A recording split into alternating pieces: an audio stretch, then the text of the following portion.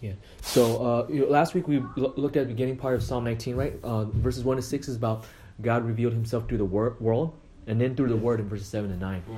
And I think from this part, the second part of verses 10 to 14, what we really see is the application. Like, if God has revealed himself through his word, what does that mean? How does this change our life? It should change the way we pray. If you notice, really, verses 10 to 14 is really, now he's speaking to God. He's asking God certain things, but it should also shape the way we pray. Okay? Shape the way we pray. So the first part, so in 5 points, we're going to see 5 applications. Number 1, we should desire God's word. Okay? Desire God's word is in verses 10. Okay? First part is desire what? God's word. God's word. Good. Okay? Second was be humbled by God's word. I think there's a difference between humility and humble, but I think the word of God humbles me like nothing else does. Okay? That's probably true for all of us, right? Yeah. Be humbled by God's word, verses 11. Third point is desire to avoid hidden faults. Desire to avoid hidden faults in verses 12. And desire to be free from the power of sin, verses 13. And then finally, desire to please God, okay? So notice the word of God should change our desire. A lot of this is about desire, okay? Yeah. So the first one is we should desire God's word itself, okay? I love verses 10. There's really 2 clauses in verses 10. The first part says that it really shows God's word is valuable. Verses 10 says they are despicable, they are more desirable than gold. Yes, more than fine gold, okay? Verses 10, the word desirable. Does all your versions say desirable, Mr. Burton? You're using NKJV tonight or NASB? Yeah, NASB. Okay. So I think it also says that. Desirable, right. Okay. So in the Hebrew, the word actually is the same word that often has a negative connotation for coveting. Okay, the same word actually appears in Exodus 20 verse 17. If you guys can put your pinky or thumb in Psalm 19, Exodus 20 verse 17, which should be the second book in the Bible. Okay, 20? Yeah, Exodus 20 verses 17. Okay, good. Okay, and when we turn to Exodus 20 verses 17, I will read this verse out loud. This is from the 10 Commandments. Okay. Exodus 20 verses 17 says this: you shall not covet your neighbor's house, shall not covet your neighbor's wife, or his male servant, or his female servant, or his ox, or his donkey, or anything that belongs to your neighbor. Okay? Here it says the word covet is the same word that we saw early, desirable. Okay, so most of the time the word is used as a negative sense. Right. When is it a sin? Is when you want something someone else has and you say you need it or else. Okay, and you want their exact thing or else. Does that make sense? There's a sense where it's jealousy, the connotation. That is when it's sinful. Okay, that's when it's sinful. But nevertheless, the word in itself means strong desire. So when you turn back with me to Psalms 19. Okay, turn with me to Psalms 19 verses 10. When it says here, more desirable than gold, and let's see, we just came in. The first part we're looking at here is, our first point is desire God's word, okay? When it says here they're more desirable, I don't think it's saying to sin, to covet, because obviously you should always want God's word more, okay? Right. By the way, there's a sense where God's word is very rich. We can never exhaust it, okay? I think the best way to think of it is like drinking water from a river, okay? Like a deep river, okay? You could put a cup and you have 1 cup. Afterward, could you say, oh, it's going to run out of river? Or maybe ocean amount of water, right? Afterward, could you get a second cup of water? Yes, okay? So it's inexhaustible, okay? I know, Mr. Burton, you have studied the Word of God for a long time. Longer than I've been alive, okay? But that's a good thing. That's a good thing, okay? I've been a Christian for 20 years. This year is 20 years. And I actually feel the more I learn of God's Word, the more it actually never gets old, you know? My wife could be the testimony. The last few months, I've been going to sleep at 4. Because the Word of God actually has been that interesting because of preparing for Nepal and also even for myself in working with certain counseling things. Like, for instance, right now I've been reading a lot of James, you know, seeing the word on favoritism, seeing the Word of God. We'll talk about speech, conflict resolution, all of that. But sometimes the Word of God is just so awesome. It's just like, wow.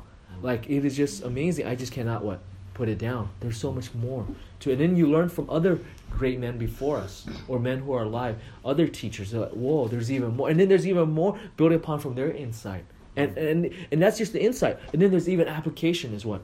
Endless. Right. And you're going to God saying, oh, Lord, God, help me. I need to see the application. Help me, God, right? All of that. So you should desire it more than gold. Rebecca and Abigail and Hannah, this past Friday, we went with my sister. Jeannie came up to visit. And we went to where? You guys remember what museum, girls? National History Museum. Yeah, that was the first time I went there. It was pretty cool. The USC or Yeah, near there. That was the first time I've ever been there. At first, I thought like it's probably like the San Diego one, which is very small. The San Diego is more expensive. This one is actually cheaper, in terms of each person admission. But then what they get you is the parking admission. Yeah. You know, it's like cheaper, but then it's it's about the same. After San Diego is like a big, huge bowl park. You can park wherever, right?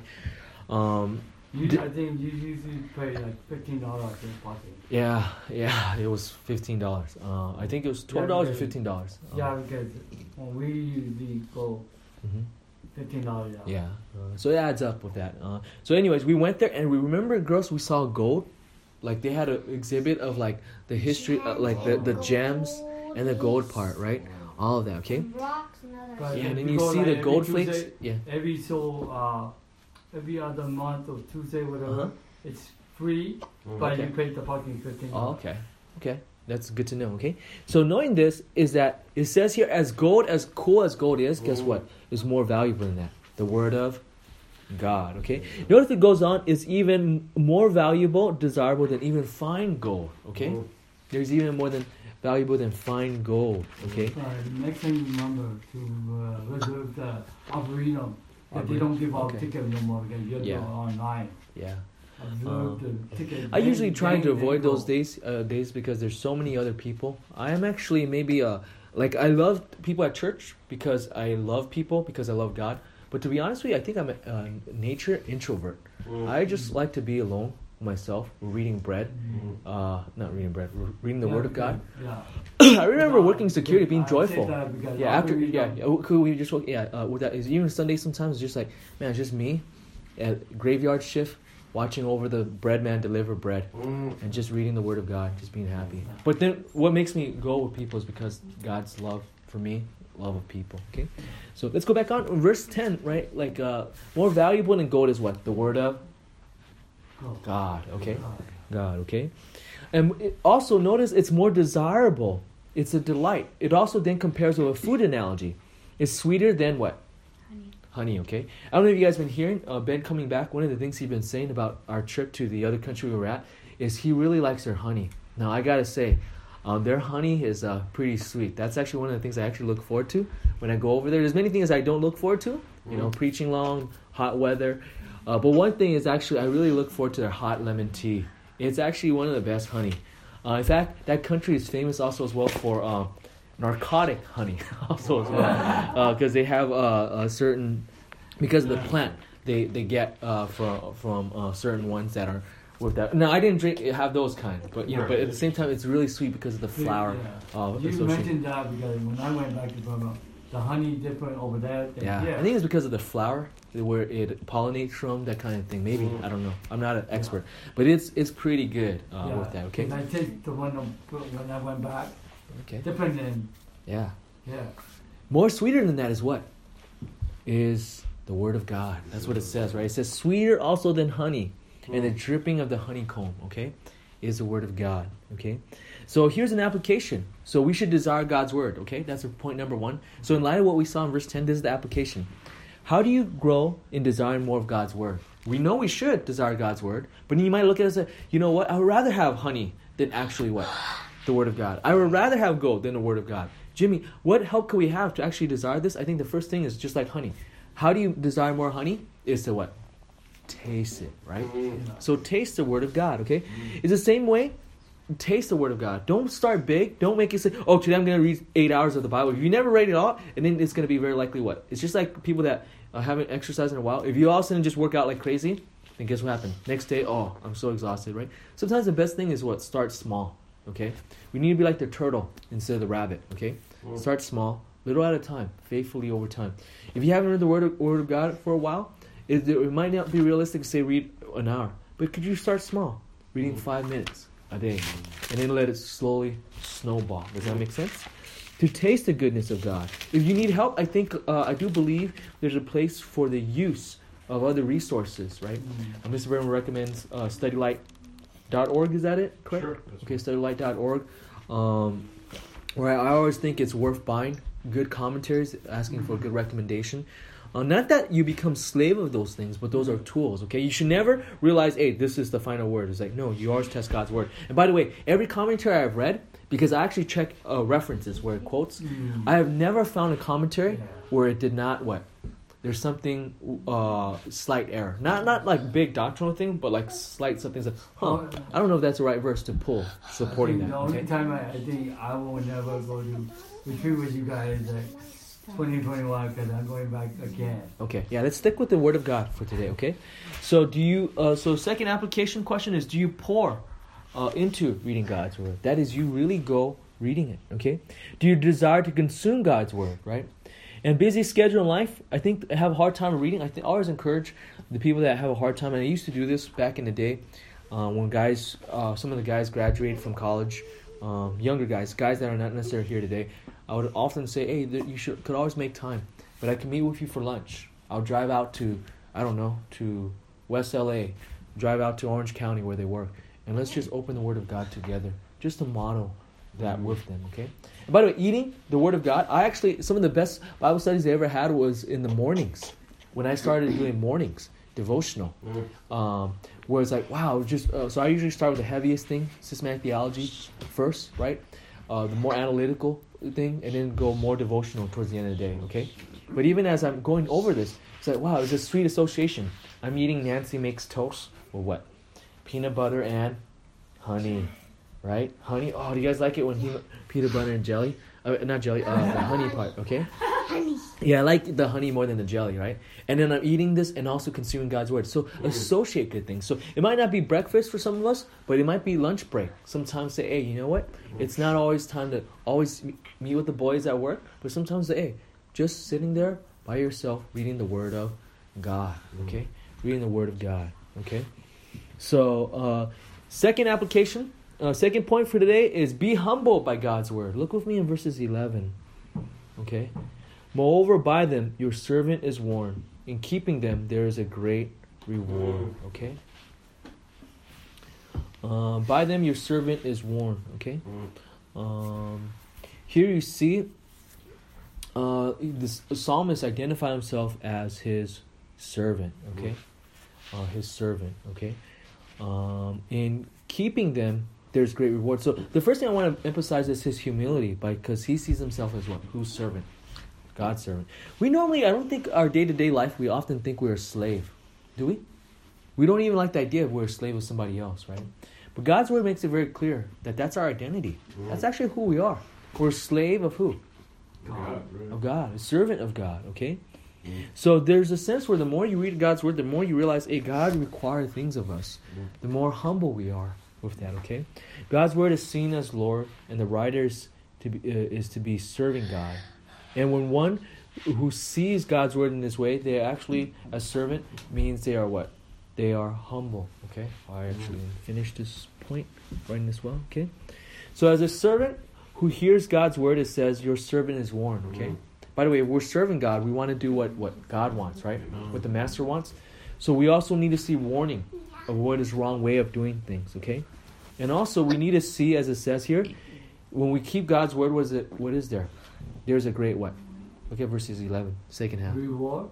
Good. There's a good reward, okay? So we need to see there is a great what? Reward in being faithful. By the way, servants often, you just do the right thing, is not to your credit most of the time in the physical realm, right? Secular realm. But for God, He says what? There's a great what? Reward, okay? By the way, notice here it never says... You always have to constantly do great things for God because... Yeah, not even... Actually, I would even say not doing so much great things, but just being faithful.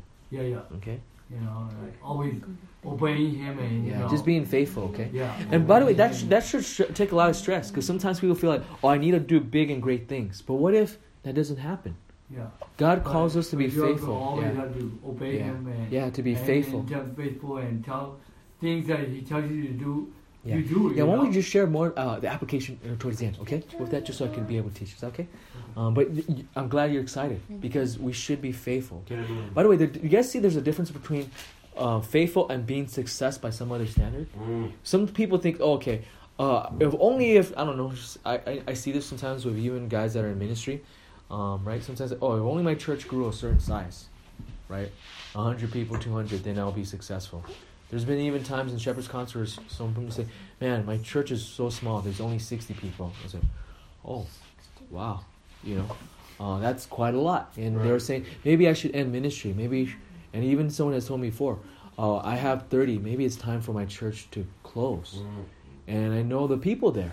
There's all these young people that are excited to read the Word of God. And unfortunately even close also as well. Because he said, you know what, it's not growing. I was like, oh, well, there are real people that desire to learn from God's Word. With that, So in light of this, I think what God wants us to call us to be is just to be faithful. That frees us so much from a lot of things. We sometimes put so many standards that are not necessarily biblical, right? We must always go back to the Word of God. Be faithful to what God has called us. Whatever you are doing it God's way? Okay? Are you doing it God's way? Okay? So as application, do you struggle with your identity? Some people do, right? Especially those who are young. One of the things I'm trying to really emphasize with our high schoolers is among some of the things they share, it's like, hey, don't forget your identity. You're in Christ first. Amen. There'll be the peer pressure of their friends to be a certain thing, certain way, whatever. But your identity is in Christ. We're a servant of God. Okay? So read God's Word reminds us we're servants of God. Because sometimes when we don't, we start thinking it's about us, right? I need to realize that I'm a servant first before anything else. Yes. Okay? And in any leadership capacity that we have is always to be a servant leader. Okay? Any leadership responsibility is always to be a leader, is to be a servant first. Okay? Second application question. Also, reading God's Word reminds you that you are His servant. So it will humble you. Okay? I think there's a difference between humble and being humiliated. Okay? If you had to be humbled or to be humiliated, which one would you prefer? Who likes being humiliated, where you feel shameful and everything, all that? None of us, right? Like, oh, that's awful, right? Better be humbled. Yeah, better to be humble, okay? But I think there's a difference when God humbles us than versus humility. Because when He humbles, He also doesn't just want to leave us there. He wants us to grow and to be growing and loving Him also as well. And to be secure with that, okay? To be prideful, is that a really stable place to be at? To be arrogant? No, okay? Because you'll be reminded that you are not all that. Reality will hit you in the face, and others. The slightest thing they could say, you'll be what? Feel like, oh, a great offense, that kind of thing, okay? So being God's servant that is faithful means there's a great reward, as we have read, okay? Do you meditate on that? Also, do you take God's warning for His servant seriously, right? His warning. I think there should be time from time to time, there should be a healthy fear of God, of saying, am I really on God's side of things, okay? Sometimes we want God on our side, but sometimes even, do you guys remember the story of Joshua? The story of Joshua when he meets that vision of that man. I really like that story. One of the things I like about that story is like, he asked, are you, what, for us or against us? And he's like, then that's actually God in theophany revealed. God says like, no, it's the other way around. It's not, am I for you? It's like, you have to be on my side. The gist of that, right? With that. So sometimes that's a reminder. And that's the only way to be faithful, is sometimes remind us, we cannot be factious, cannot just be favoritism or whatever else. We need to be what? We're right, what is on God's side, okay? So that humbles us to read God's Word. Let's go to point number 3. We should desire to avoid hidden faults, okay? We should desire to avoid hidden faults. Let's look at verses 12. When we're at verse 12, Nancy, would you be able to read verse 12? Who can understand his errors? Cleanse me from secret faults. It's recording. Okay. Verses 12 here. I think first and foremost, I want to look at the word error. The word error is actually plural. It actually suggests the idea of things that could be distracting, like the effect of anger, alcohol, association or passion or of hatred and all of that, from all its usage elsewhere. What does that mean in all of this? Is saying what? Error here is not just a small mistake. It's referencing the sin. Okay? And look at the question here. It asks this, who can discern his error? By the way, do we tend to see our sins or do we tend not to see our sins? Do we have any tendency? Not to. Yeah, not to. It's very easy to not. Yeah, very easy not to, okay? That's not I think sometimes part of being a Christian growing is the more we grow, the reality is the more we actually see more of our sins. Sometimes we could be exasperated and saying, man, like I'm trying so hard, but I see more. Or God points it out. By the way, I think God sometimes is very gracious, right? If you knew how sinful you fully were when you first got saved, I actually think the more you grow in Christ, the more you actually see how sinful you really are. I mean, yeah, God, when you first get saved, there's a sense where, yeah, you see the light. Like, yeah, I'm so sinful, I deserve to be. Like, you see the weight of sin, right? You deserve hell, and boy, I'm so glad He forgave me, right? But then as you grow more, you see, wow, I am really, really that sinful, okay? I'm really, really that sinful, and it's hurtful to realize it. But then He says the question rhetorically, I think it's true. Who can discern His errors? We often do not see we always have the blind spot, just like driving trucks, okay? We don't see all our spot. We're driving cars. We always have to be, very careful of seeing spot. We think, it's clear. We cannot be presumptuous, okay? But notice, in light of this, God's Word sometimes does reveal our, flaws, okay? He does reveal through the Word of God, okay? Notice then this, lead the psalmist to pray a certain way. What does he pray for?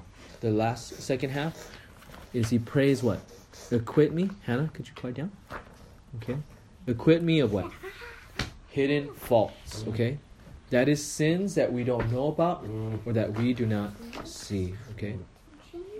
So we should desire to be forgiven of our sins that we don't know about. Okay.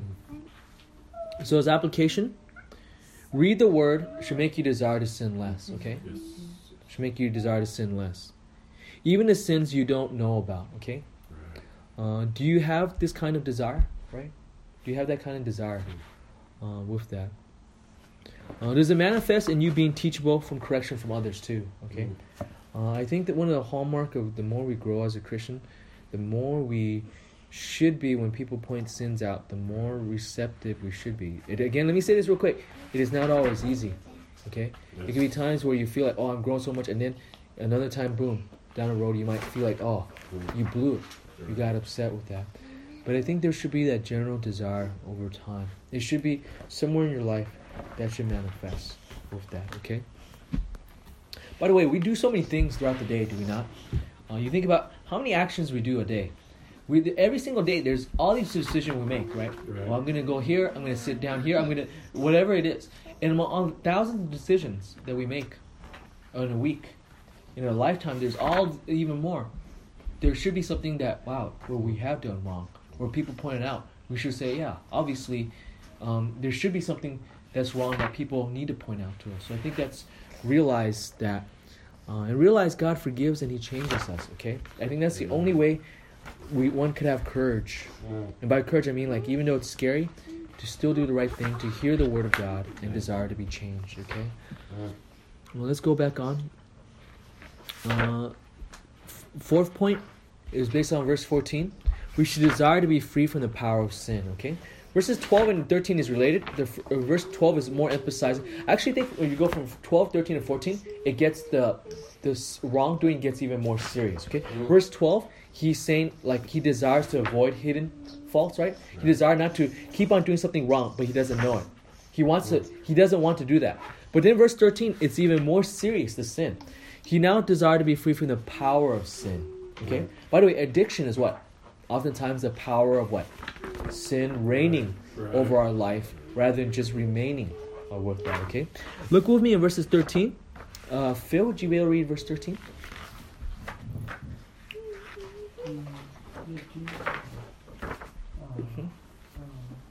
Take your time. No worries. Keep back your servant also from presumptuous sin, and let them not have domination. Good. Over mud. Me? Huh? Me, right? Me? Then I should be blameless and innocent of great transgression. Yeah.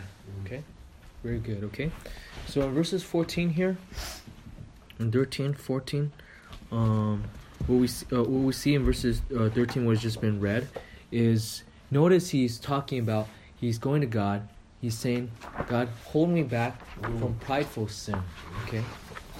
And then saying, even don't let him reign over me. Okay.